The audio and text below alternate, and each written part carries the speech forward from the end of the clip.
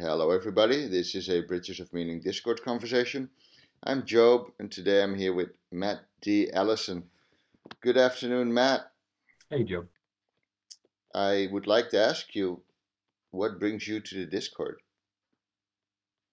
Well, I've always been a passionate thinker, and even before I knew how to spell, I was darting my eyes trying to find a concept, and that's kept me in good stead in terms of finding conversation partners from first grade to uh, I just turned 30 in September.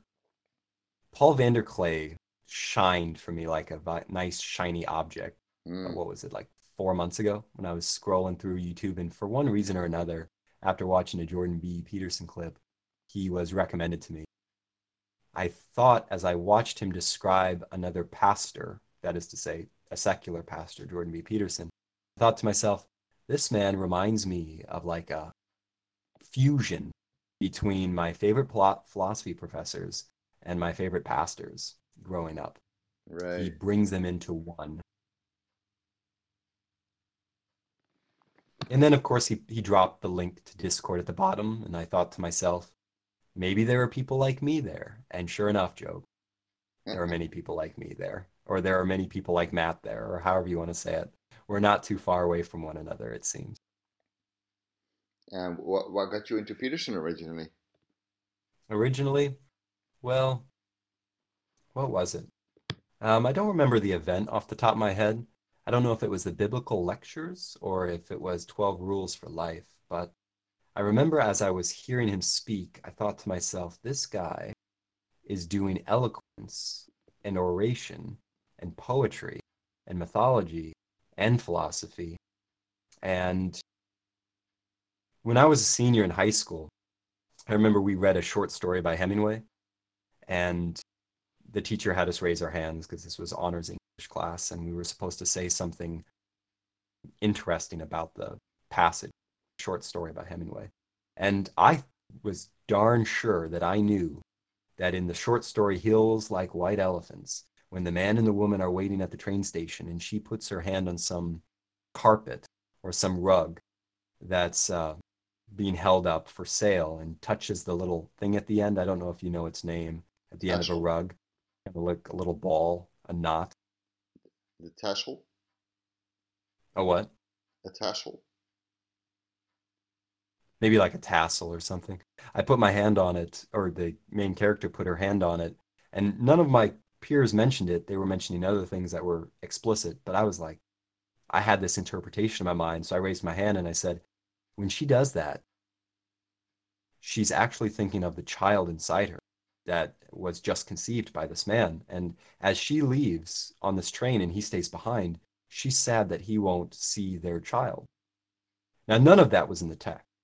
If you, I defy you, you can read Hills Like White Elephants 50 times, and there's no mention of a child, but I am still convinced to this day, aesthetically, Hemingway put it there as a Oh. symbol. That's why she ran her fingers over that little tiny ball in the tassel. She was thinking of her conceived child with the man. I think Peterson does that with Pinocchio's long nose and Geppetto's star and Jacob's ladder. I think he has an eye for the allegory. That's really interesting. It makes you want to read that poem to kind of have an idea of what you saw when you heard it. Yeah, man. Hills Like White Elephants, a short story by Ernest Hemingway.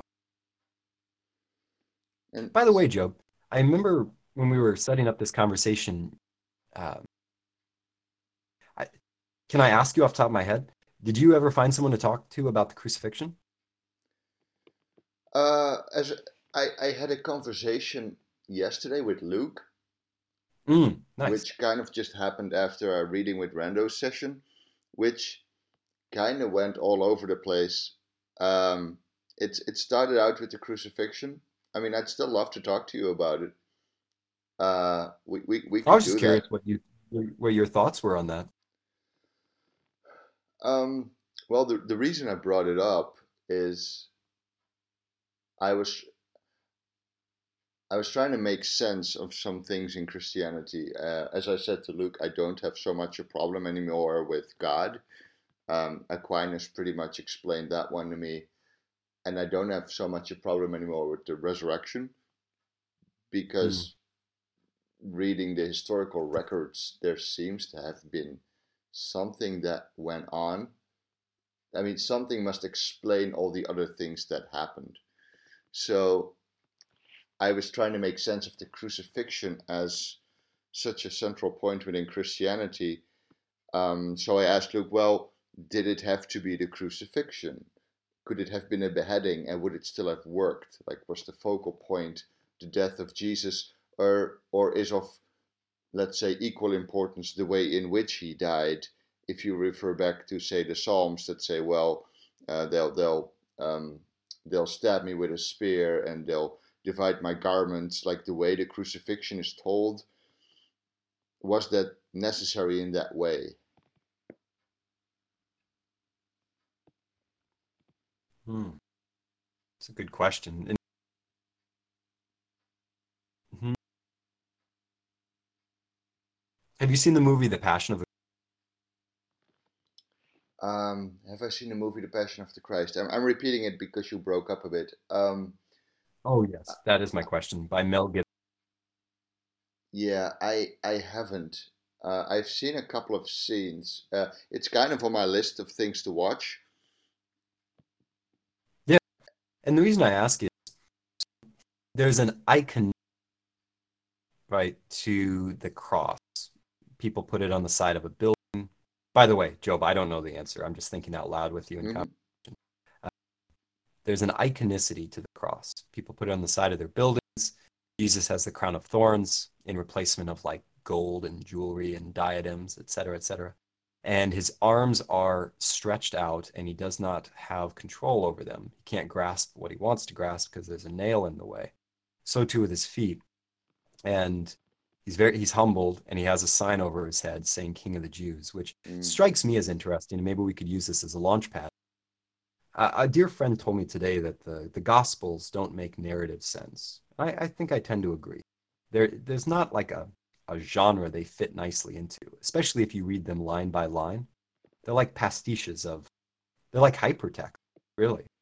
Like, especially John. If you read John line by line, every other line is some allusion to the Old Testament Torah. It's like whoever wrote it was having a conversation with multiple Jews about how to interpret a passage in the Torah versus another passage in the Torah.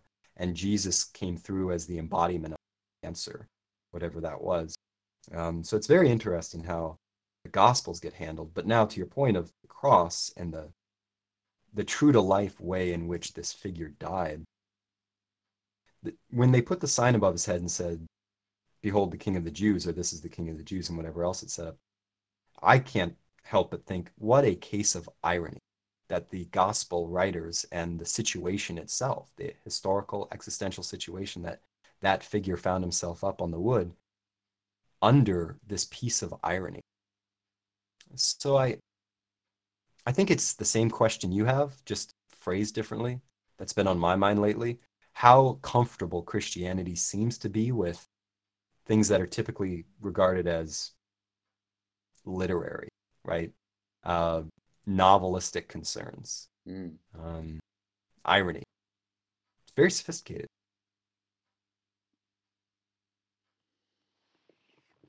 And you're saying comfortable, like it doesn't cause a second thought. It's like, well, that's just what it says, and we're okay with that.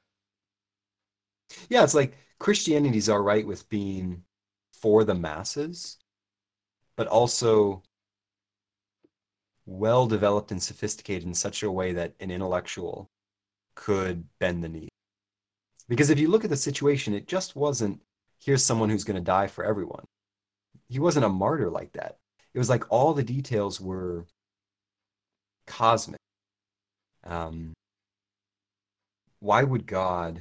I mean, I don't know how deeply we want to go into this theologically. I'm not sure how deeply you're interested in that, right? But yeah, I mean, what do you make of the cross? Assuming it happened, like, what would that mean? Like, especially because you're in a church and you have a pastor and you're doing the outer court ministry. So how, like, what do you do with that symbol, that icon? Oh boy, that changes from day to day. Uh, Yeah, same.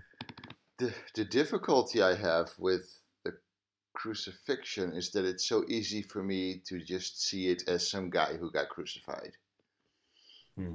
Like he was seen as a revolutionary. His followers hoped he would be a certain type of revolutionary, and he got uh,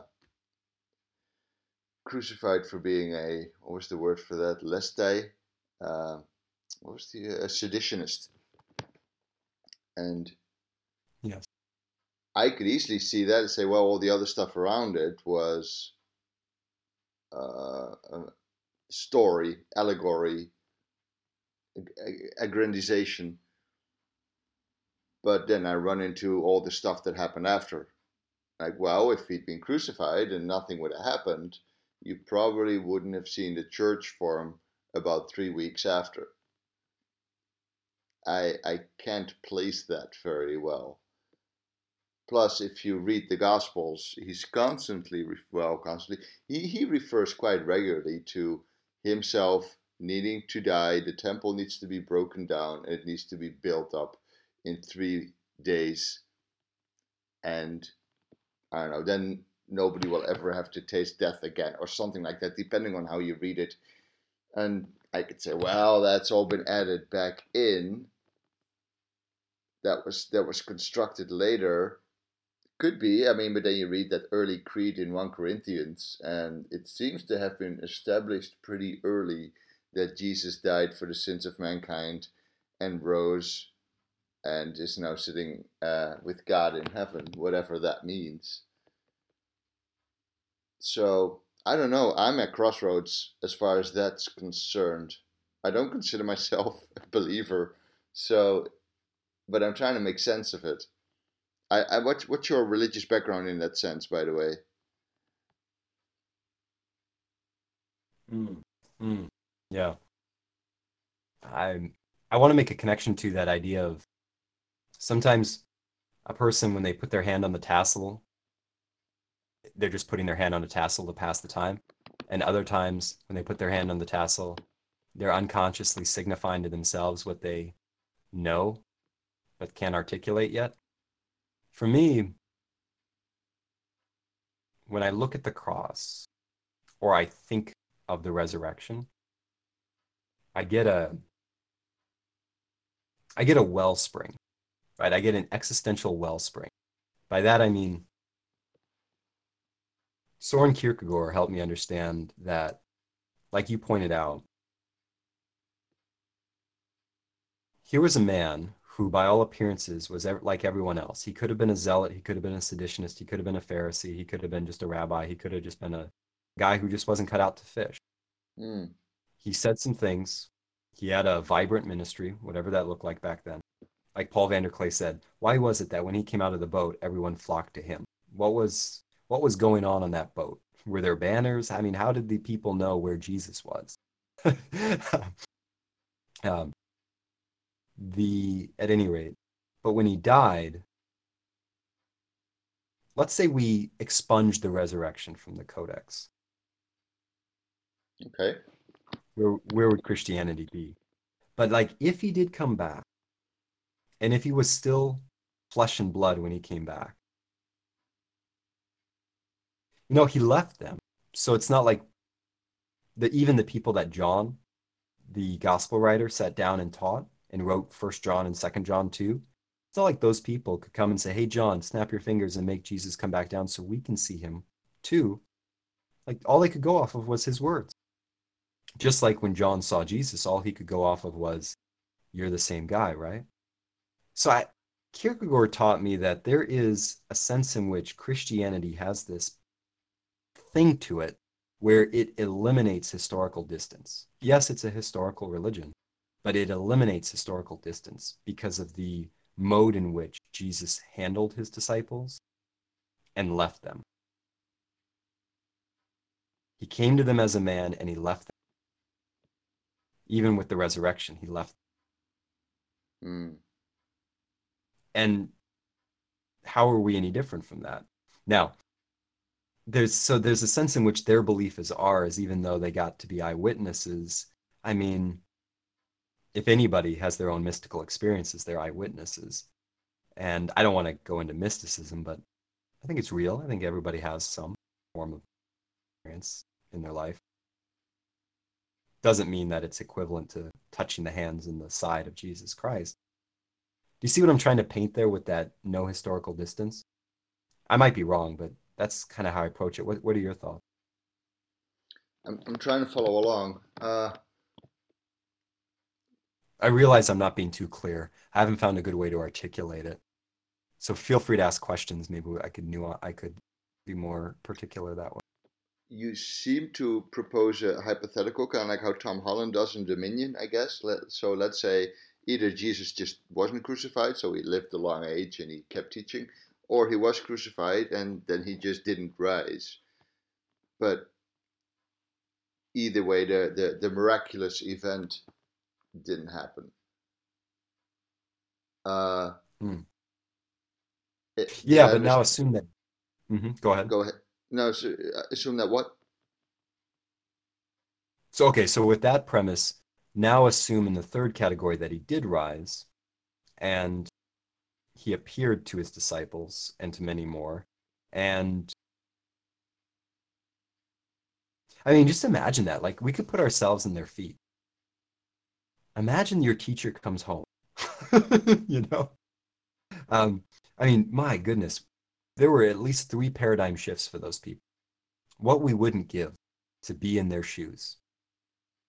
You're a Jew. You believe that your king is coming and he's going to be a king. He's going to be the Messiah of power. He's going to take away the Roman rule. He's going to allow you to worship in peace. He's going to bring shalom. And now he comes and he seems to do all that.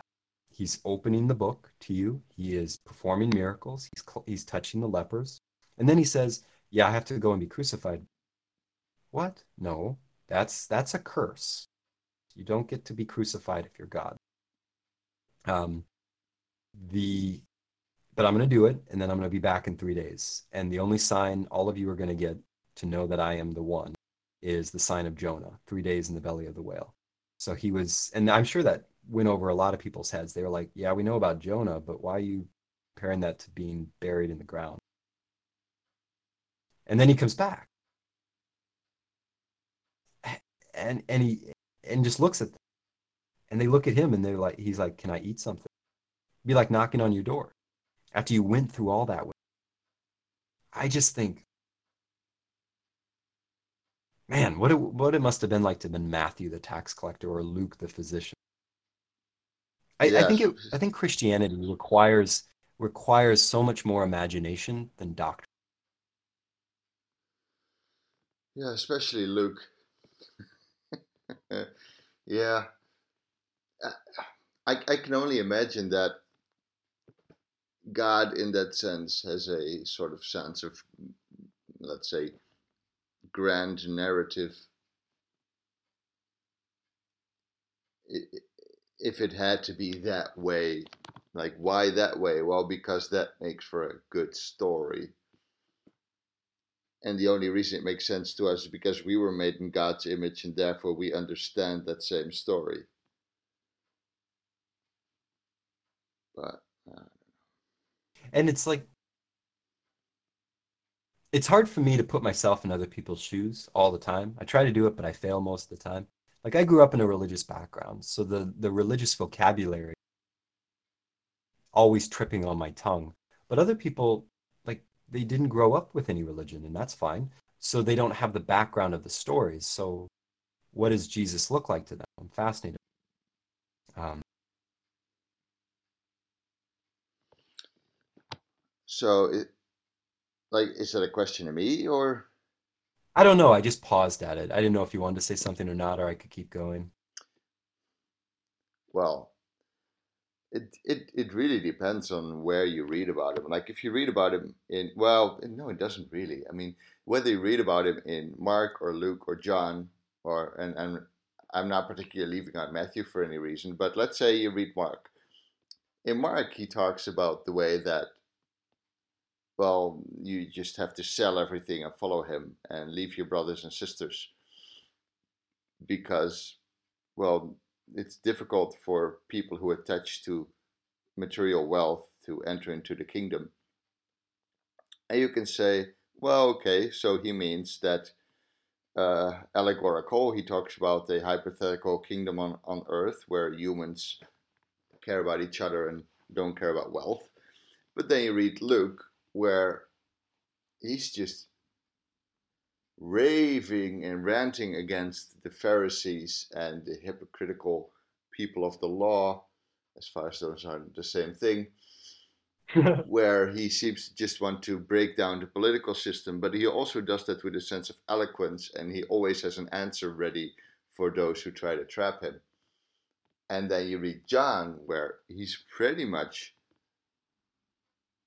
obviously pointing to who he is, and then he says also some pretty extreme things on how people should be, and then some disciples say, well, yeah, who can do this? Who can follow this? It's too hard. And he says, oh, does my teaching offend you? Is it too difficult? And he says to his own disciples, you're going to leave me now too? Because he sees everybody else leaving. And then you read Matthew, where he just expunges on how people should behave. None of that makes any sense for an uneducated carpenter slash stonemason from the town of Nazareth. It doesn't make a lick of sense. How could he even read the scroll of Isaiah? I mean, how could he speak with authority? I can't. It doesn't make any sense. Like, even if you could say, well, he was taught for 20 long years somewhere by somebody or a group of people, that still makes him an extremely charismatic, quick thinking person who you would meet them and they just blow you away by how they act and move and speak. And so, yeah, the more you look at it, the more it doesn't make a lick of sense.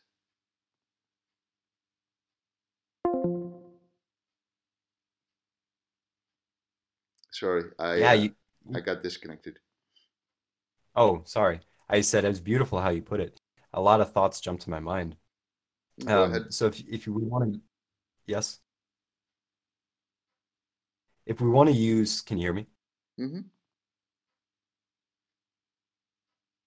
Oops, you there, Joe? Yeah, I can hear you. Go ahead. Okay, cool. So if we want to think of Jesus as the frame of frame, to your point, maybe if I could coin this phrase, to the question, what is a person? Because in some sense, as we're comparing the Gospels, we're comparing a person, or are we? Is it like saying, if you and I witness a car crash, we're going to have different stories because we're looking at the car crash from different angles. We may have different relationships with the people in the car, et cetera, et cetera. We might know the neighborhood differently than one another, so we're going to assume certain things about where that car crash ended up, whatever we want to say. It's true for a person as well. Like, I've maybe met 500 people in my life that I've been close to. I just threw out a number, but and I'm sure there's a pattern of what they would say who I am, but there's also variance amongst those people because I was at different places in my life. Um, Now you add to that the recording software of, because people didn't write novels back then. It wasn't an industry. They committed a story to paper or whatever they were writing on, and they used poetic tools to convey their thoughts in a way that would be memorable, and also in a way that when read aloud would sing, right? They had readers to people who were illiterate. So they had to generate imagery. So there was so much craft put in. But nowadays we want, just the strict facts. So where do we draw the line between the craft that was used to propagate the story of this very interesting man from who the man actually was? And I think that's another beautiful location for faith and the deepening of one's interest. below the surface of what was said. So when you were saying all that, I was thinking, yeah, man, it makes me think again of that phrase that Paul uses somewhere in one of his letters when he says, Jesus is the all in all. Um, Even in his life, we can see the story of the prodigy. Luke says when he was very young, his parents went home and he stayed behind in Jerusalem and they looked for him. They couldn't find him. And then they went to the temple and there he was, Hmm. content 10-year-old, questioning the teachers and amazing them with his question. And when they say, why did you do this to me, son? He says, didn't you know? I mean, come on, mom. I'm supposed to be here. This is my business. I mean, what 10-year-old says that? He should have been chasing a ball around. Um, Yeah, yeah. so you have the prodigy, and then when he gets older, you have that invisible time of life where he takes up a career, stonemason, carpenter. Um, Now we can get all whimsical by quoting the Proverbs, where Sophia is there by the Creator, the Father, when the foundation of the earth was set. But it's invisible for a reason, I think, that part of his life. He was a normal man, taking care of business. So he goes from the prodigy to a normal man. He grows in stature and wisdom. He's in obedience to his parents. And then, and this gets me because I just turned 30, so I can't help but like the way I approach Christianity, I think the more identification, the better. There's a fancy word for that. Maybe you and Luke talked about it, theosis. Yeah. Did Luke I ever bring that up? I think so. Yeah, and then he he referred later to a discussion we had in the Orthodox Introduction channel, but we didn't get into it into detail. So feel free to elaborate. Yeah, I'm no expert, but the way I use it in my own life is so theosis is just God, theos, and it's an ugly word, just as words go, because it doesn't say a whole lot. But if you take it in the Latin, you have divinization or deification, but those don't really grasp what it's trying to say because we don't become God. But I'm getting too far afield. Let me go back to Jesus. He lives like a normal life, subjugated to his parents, and then when he turns 30, and this is where I just turned 30, so I want to identify, and that's where I thought of the word theosis. He gets up after being tempted for 40 days, right? He And this is amazing to think about. If he is God, why would he fast? Does God feel a fast? Um, well, certainly Jesus did because he hungered, it says. And he's tempted, he overcomes, he's victorious, and then he goes home. I find it so fascinating. I've been meditating on this. You have to tell me what you think of this, Joe. He comes home, and they're like, oh, Jesus is back. Where you been, buddy? And, he probably has his friends, his bar friends, because, he was a carpenter for quite some time. I'm sure he made friends. Hmm. And they put his arm around him, and they're like, how you doing? Welcome back. You had your time out in the sun. All right, yeah, you did your prophet thing. How was it? You gonna, you got some tables you can make here. Hmm. You gonna get back in business? Who knows what they actually talked about? Right. And then he goes to church, goes to synagogue, and they give him the scroll, as was his custom.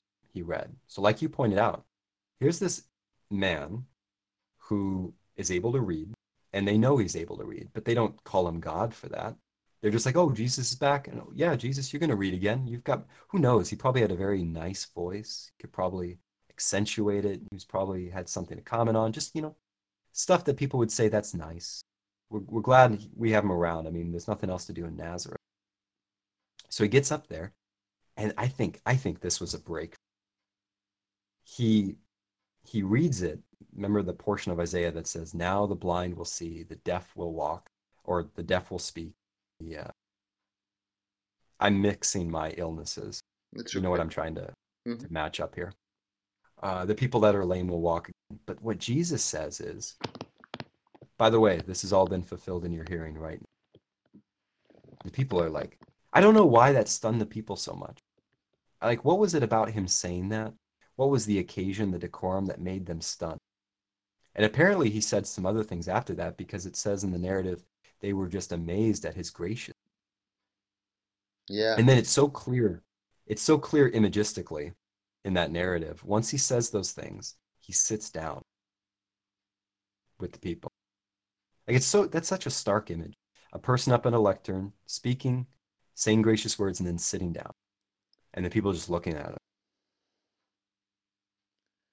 Yeah, I mean, apparently, like what he didn't say is, and now that I'm standing here, you all need to worship me, you all need to follow me. It you can't really make heads or tails of it, but clearly he's like this. He spoke in a way not like the Pharisees who would just say, "Well, here's the law and here's how you should keep it." But he spoke with a different kind, and people said, "Oh, this is a new teaching. What is this new Yes. teaching?" But we like what we hear, even though it's new. They didn't say, "Oh, here's some young whippersnapper telling us, how to do it." He's his carpenter. Like, isn't he the kid of Joseph? That's what they ask. Like, isn't that Mary's child? What's he doing? Like, they do wonder about that. So they clearly have an image that they now can't match because it didn't make sense that Mm. this Jesus kid would do this. They've known him. They've seen him, play with their kids. So, it, it, like, as far as I understand it, like only one person really. Isn't there like one guy in the back who yells out, or was it just a story I read? So I have this book. It's called The Story Goes, and the writer talks about this, and he says one guy in the back speaks up, and it's the village idiot, who's he says, "Why are you here, Jesus? It's not your time yet. Why are you here already to disrupt our lives?" Like, the demons often say to Jesus, like, "Oh, Son of Man, why are you here? It's too early. Get back." And in the story, that's the one guy who actually sees what's going on because of his possession, and he understands it. But nobody listens to him because, hey, he's the village idiot. So yeah, that probably is. I don't know if that's anywhere in the Gospels, but I like that interpretation. But I like that no, story as well. no matter how you put it, I once I translated it into English, and it's got to be somewhere in the history of the general channel on the Discord. Um, the guy is kind of controversial because he's a pastor, but he doesn't believe. So he's a man after my own heart. Uh, but yeah, I mean, again, Matt, no matter how you put that story, I mean, depending on where you read it, they want to throw him off a cliff, or they're impressed, or Absolutely. I think, and I'm glad you brought that up because that's why I wanted to get us to go full circle to how Jesus is all in all in his autobiography. Um, so I want to hear what you think about this. So if you take that little, here's a great word. It's Periscope, pericope. Like you could break down the Gospels into a number of pericopes, number of short stories, episodes. mm-hmm, The beginning of this pericope is he comes home after his temptation, and it ends when he's almost thrown off a cliff by his hometown friends. And in the smack dab of that episode is what makes them change and turn on him. And it was the fact that he found his mission, his vocation.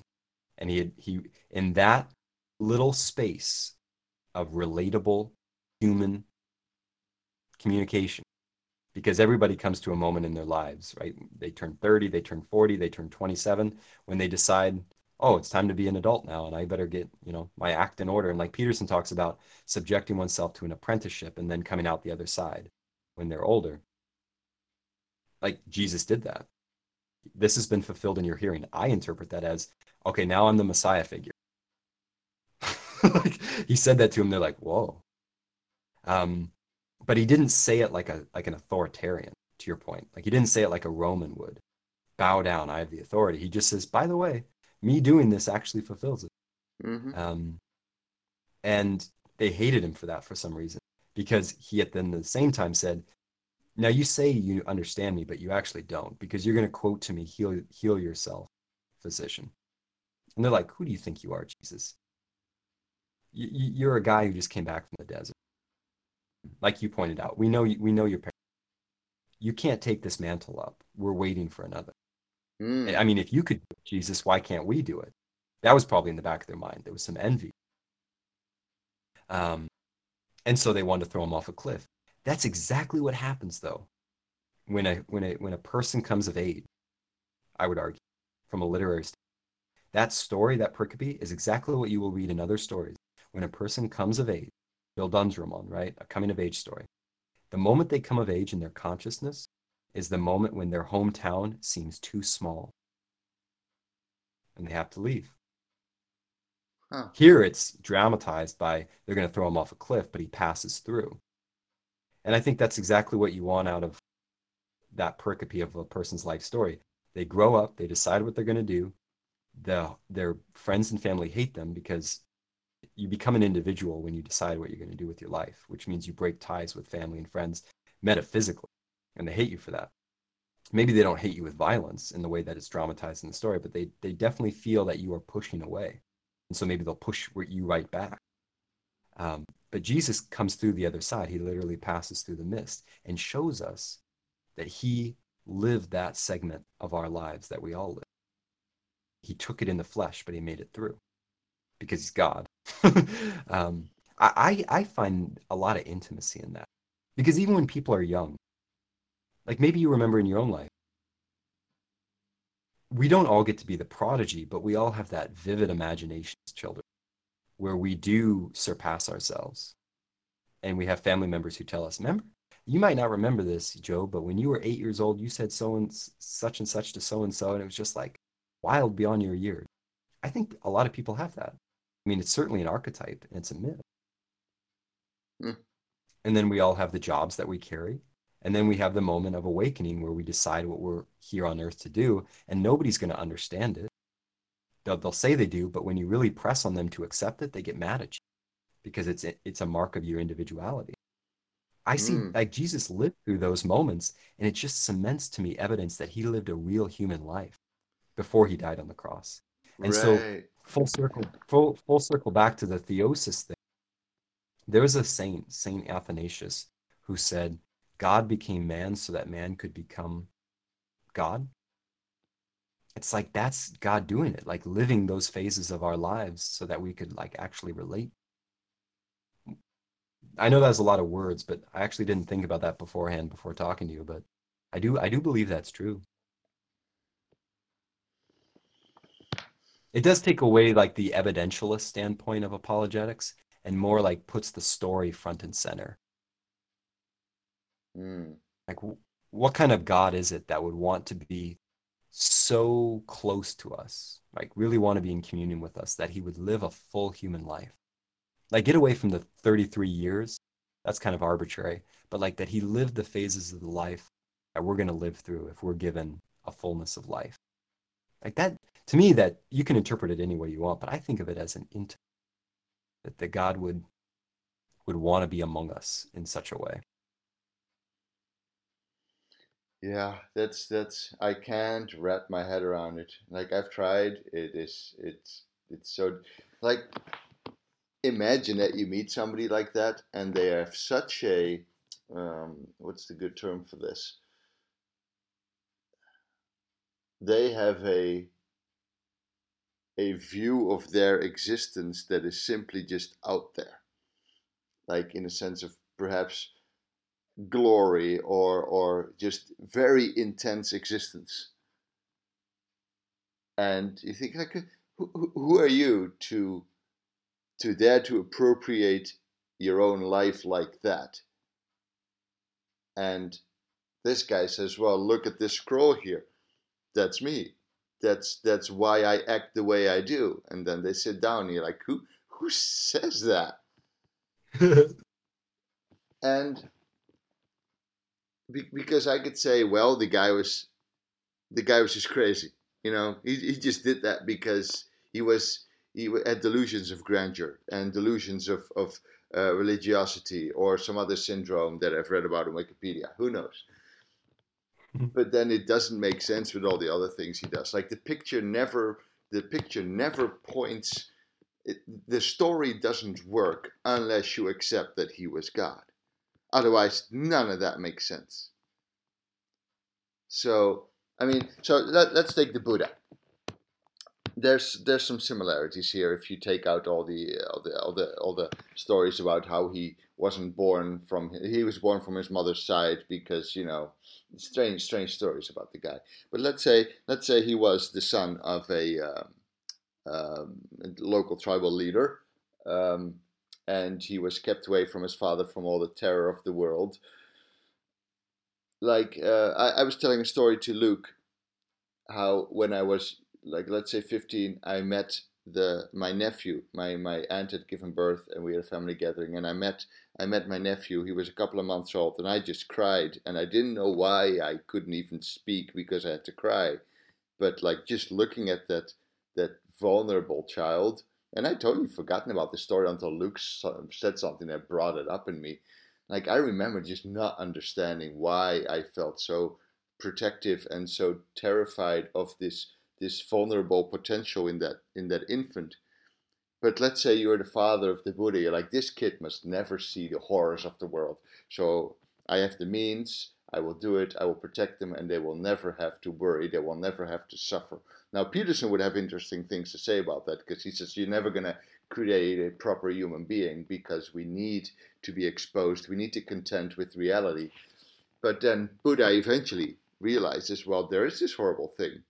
And well, now my entire life changes. Like I've seen these other stories that appear true. So, but what Buddha does, he goes to all these other teachers. He goes to all these gurus and he studies with them, and he probably learns from the other students around him. And he was still a pretty remarkable person because he keeps realizing what they're teaching is not enough. They're only getting me so far. And to me, I know that there's more. So eventually he turns into this really strong, ascetic, fasting way where he says, I could just poke at my spine. I could grab my spine through my skin. That's how skinny I was from just denying himself. And then he realizes his middle way where he should eat something, but he shouldn't overindulge. But even when you compare this person to Jesus, like Buddha would never have said that he was God. He would say, I'm just a person and I figured something out. And maybe some of you people can figure it out, but I doubt it. But I'll try to teach you. Well, that's what according to the story, Brahman comes to him and he says, well, basically he says, congrats, Buddha, you figured it out. Brahman is Atman. We're all the Godhead. And Buddha says, that's all fine and dandy, but now what? And Brahman says, well, you should go teach others. And Buddha says, well, they won't get it. There'll be sand in their eyes. They will be blind to my teachings. And Brahman says, well, tough luck. It's your job. I don't know. I'm just kind of winging the story. But Buddha at some point says, okay, so maybe there are some people who have less sand in their eyes. And maybe I can teach them. And that's what he sets out to do. He basically goes to those who he already recognizes to have a somewhat understanding. So he goes back to his old ascetic friends, and those are the first he teaches. And they're like, oh, you stopped your asceticism. We saw you ate some rice food that he got from some girl, and so they don't like him anymore because he broke his fast, he broke his ascetic lifestyle, and he says, no, I figured something out, please listen. And those become his first followers. But he'll never say, I'm a god, and he never says, I met Brahman.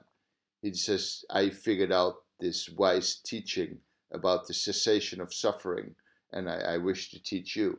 Now compare that to Jesus, who goes to the synagogue, speaks with authority, and says, this is me. This prophecy of Isaiah was about me.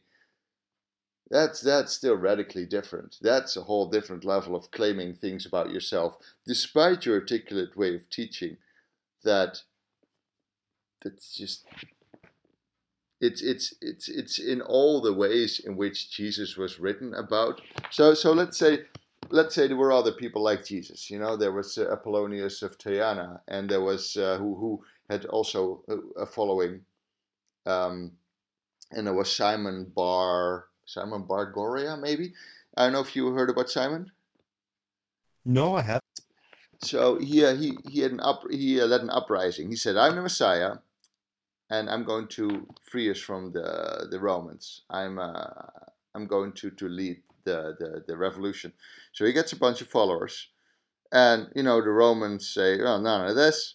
And they, they capture him, drag him through the streets of Rome in this large procession, flog him, and kill him. Okay.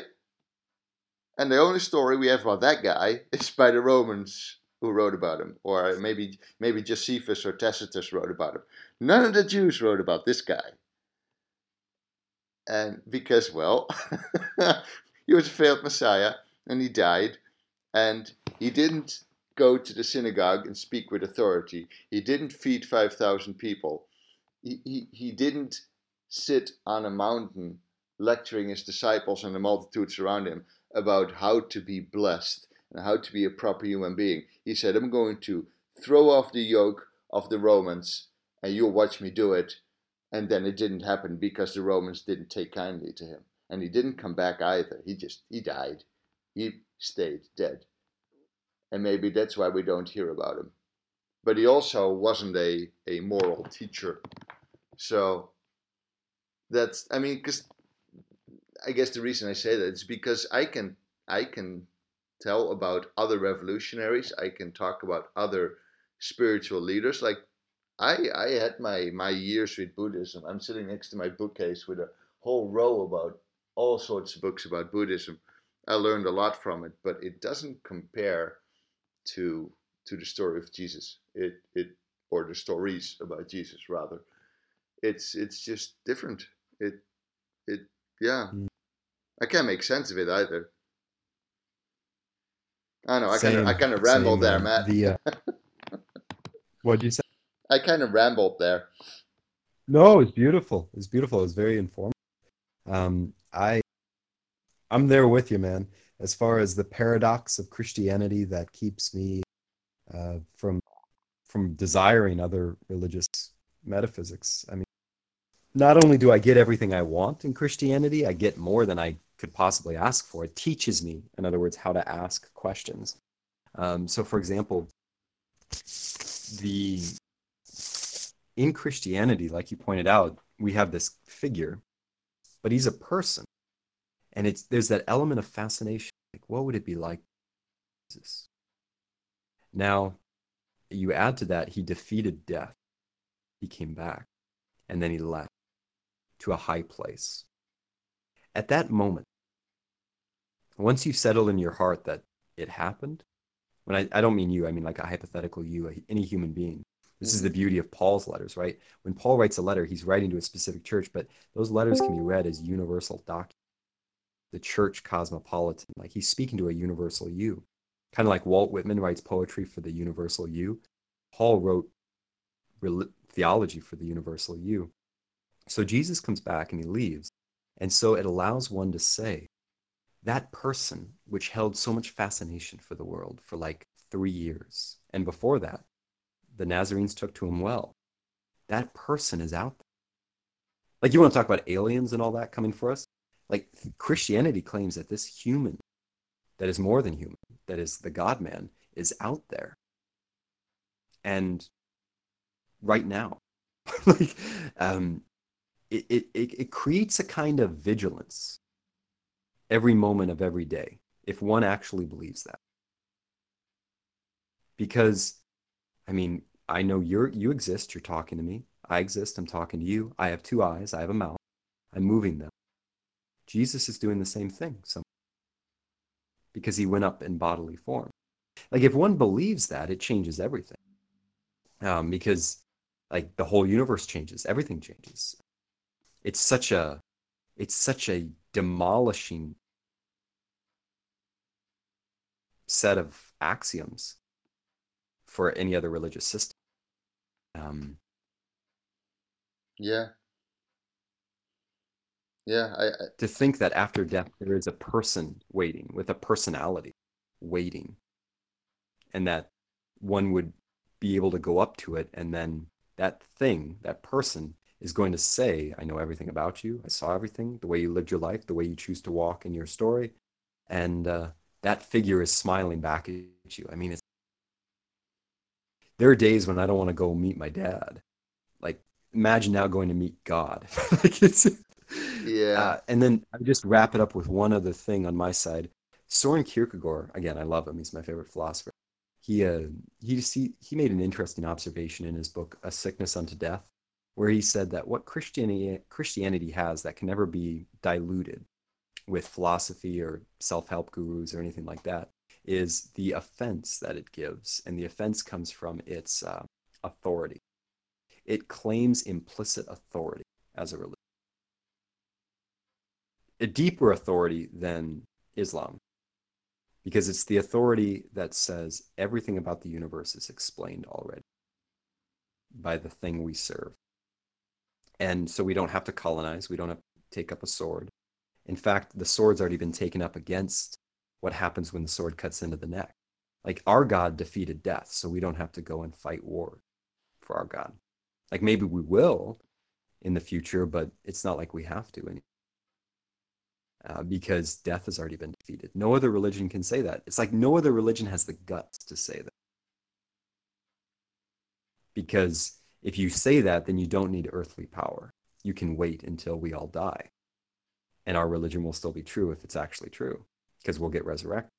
But if you don't have that kind of certainty within your religious axioms or frame, then of course you will assert everything you can to get earthly dominance and power and build up your hierarchy this side of the yawning grave.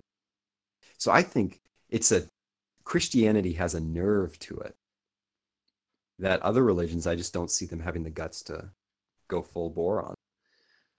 Well, and in the But same vein, I was being kind of provocative at the end. What are your thoughts? no, I don't think that's provocative. I think it's fascinating because in that same sense, Christianity says, well, death has been defeated, but that doesn't mean you just get to sit back and eat grapes. You have to live an existence that is worthy of death having been defeated for you. You still need to earn that. And I think Precisely. that And it, that's the beauty of Christianity defeating every earthly power. Like, the moment it did that for us, I'll just say us, it defeated your government and mine simultaneously in terms of its power over us. But at that moment, it also defeated us as individuals, because it took away all earthly powers over us, but then claimed itself as completely over us. So that, like you said, it defeated my death. I don't have to face my own death. And paradoxically, I must now face my death in a new way, a Christian way that has far more significance than if I was just a piece of compound atoms about to be discombobulated someday soon. well, and the way you say it defeats the government, like I think it was Herod who hears about Jesus, and oh yeah, he's raising people from the dead and healing them, and Herod's like, I forbid him. You must stop it. Go out and tell him I forbid him to do this.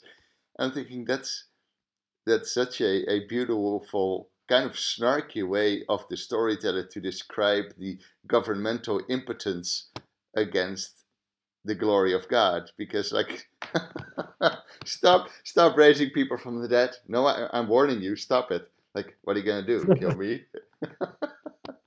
Exactly. What are you going to do? Kill me? Precise. Yeah.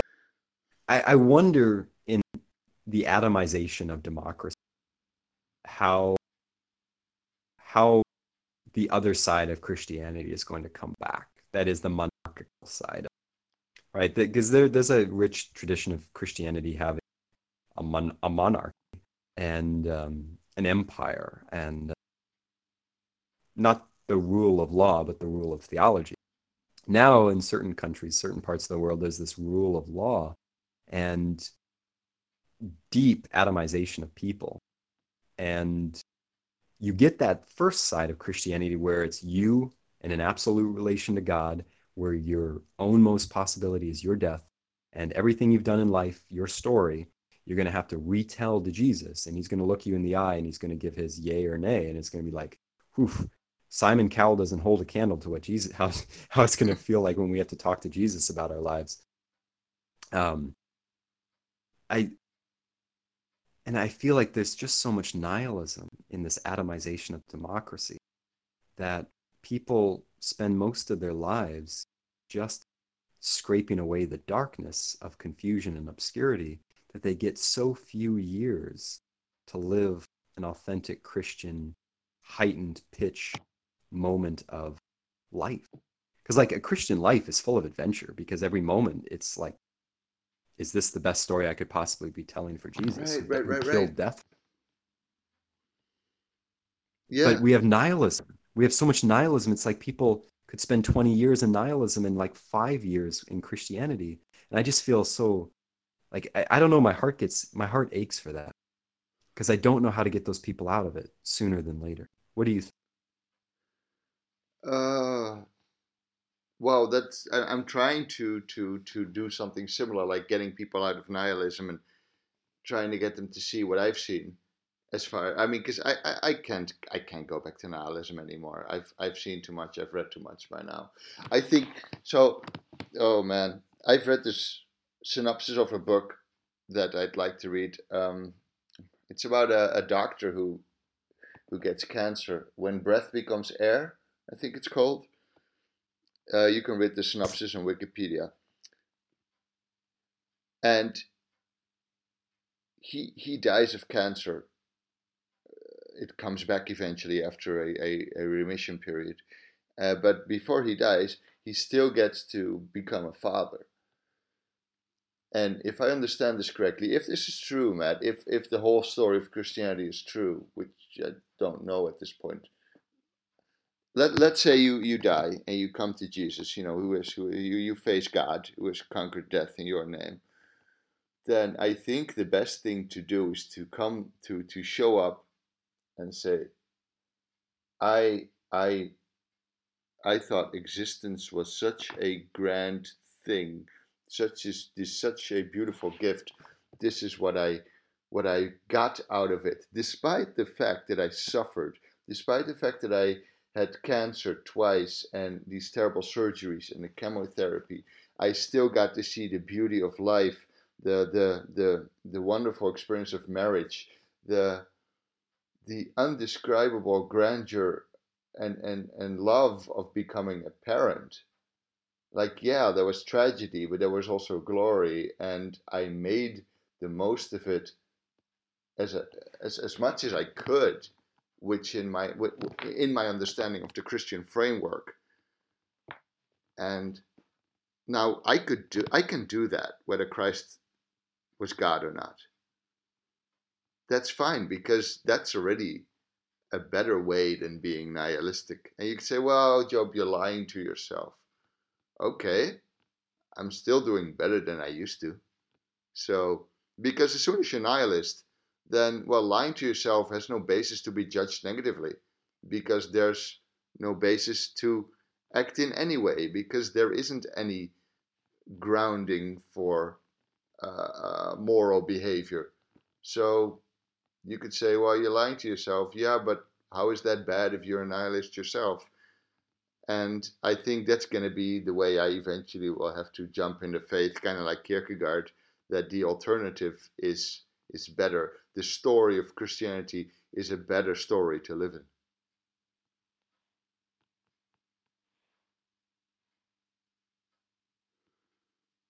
That's all I got, Matt.